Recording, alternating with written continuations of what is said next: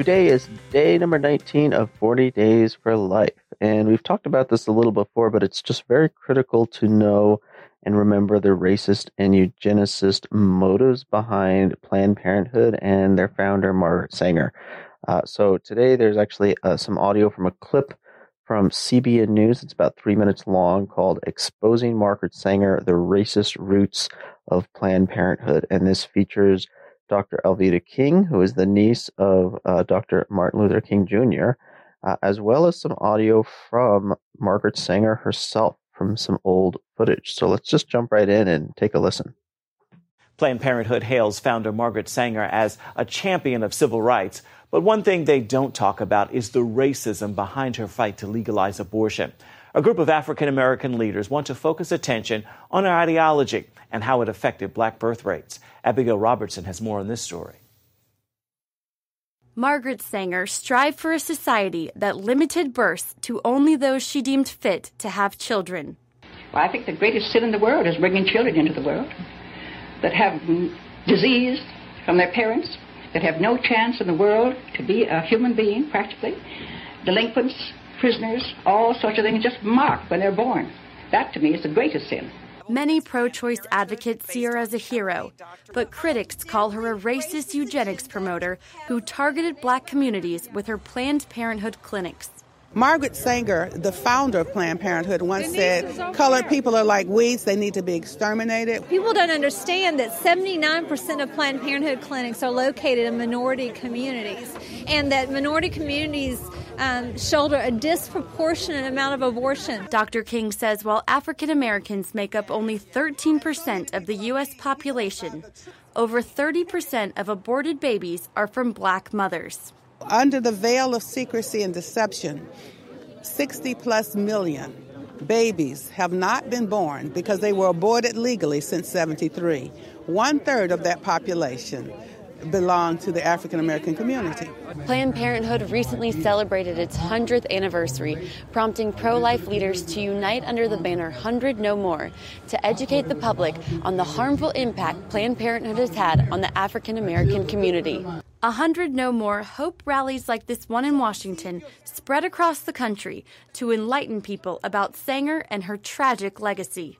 I have a real serious concern about the number of abortions that's taking place in the minority community, particularly the black community. And that I see this as a form of genocide. That is something we need to take a serious look at. Planned Parenthood receives around $500 million each year from taxpayers. 96% of the time, if a pregnant woman walks into their clinic, that she will have an abortion. Pro-life advocates want Congress to move that money to women's clinics that do not perform abortions. They outnumber already around the country Planned Parenthood clinics 20-1. They truly help poor women. They truly care for the least of these, but they don't do abortions. Reporting from Washington, Abigail Robertson, CBN News. So there you have it. And it's just crazy to me that so many people are unaware of this and refuse to acknowledge this when it's just so obvious and so blatant, especially when Planned Parenthood is continuing to live out this vision from their founder, even still to this day, by disproportionately targeting minority communities. And of course, that includes coming here to El Paso just 2 years ago. So, and these evil roots make it just that much more critical that we continue to be this bold and public witness for truth. And of course, today you have that opportunity every single time you go out and pray as a public witness on the sidewalk. So thank you for continuing to do that. And for today, our intention for day number 19 is that we pray for a renewal of our zeal to offer generous help to the unborn and to their families. Today's scripture comes from Matthew chapter 25, verses 36 through 41. Then Jesus came with them to a place called Gethsemane, and he said to his disciples, "Sit here while I go over there and pray." He took along Peter and the 2 sons of Zebedee and began to feel sorrow and distress. Then he said to them, "My soul is sorrowful even unto death. Remain here and keep watch with me." He advances a little and fell prostrate in prayer, saying, "My Father, if it is possible, let this cup pass from me. Yet not as I will, but as you will." When he returned to his disciples, he found them asleep. He said to Peter, "So you could not keep watch with me for even 1 hour? Watch and pray that you may not undergo the test.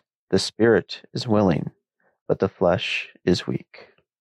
I always found it interesting that the Greek word for keeping watch is the word vigil. And so when we go to pray on the sidewalk, we are keeping vigil in response to this call from Christ to keep watch with him for at least 1 hour. The prepared reflection for today says, even Jesus was afraid and needed the comfort of his closest friends.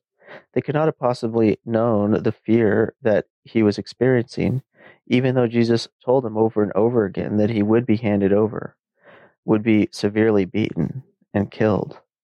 But they blew it off. After all, Jesus was constantly teaching in parables, so perhaps this was just another one of those parables. Even Jesus needed the comfort and consolation of loved ones, the human touch that God inscribed upon our beings. Jesus was fully divine, yet also fully human, in all ways except sin, of course. He found renewed strength when he prayed to his heavenly Father.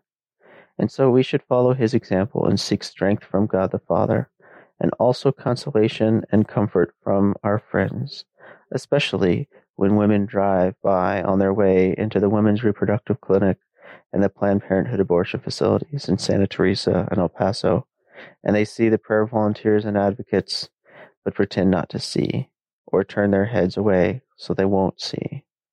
So for them we pray in the name of the Father, and the Son, and the Holy Spirit. In your agony, Lord, you must have felt alone and afraid. Even your most beloved, Peter, James, and John, could not keep watch with you. Each day, Lord Jesus, thousands of babies are killed, participants in your passion.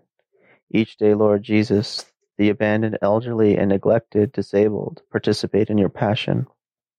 Keep us awake, O Lord, that we might watch with you and accept the cup that God gives to us every moment of our lives. For you are Lord forever and ever.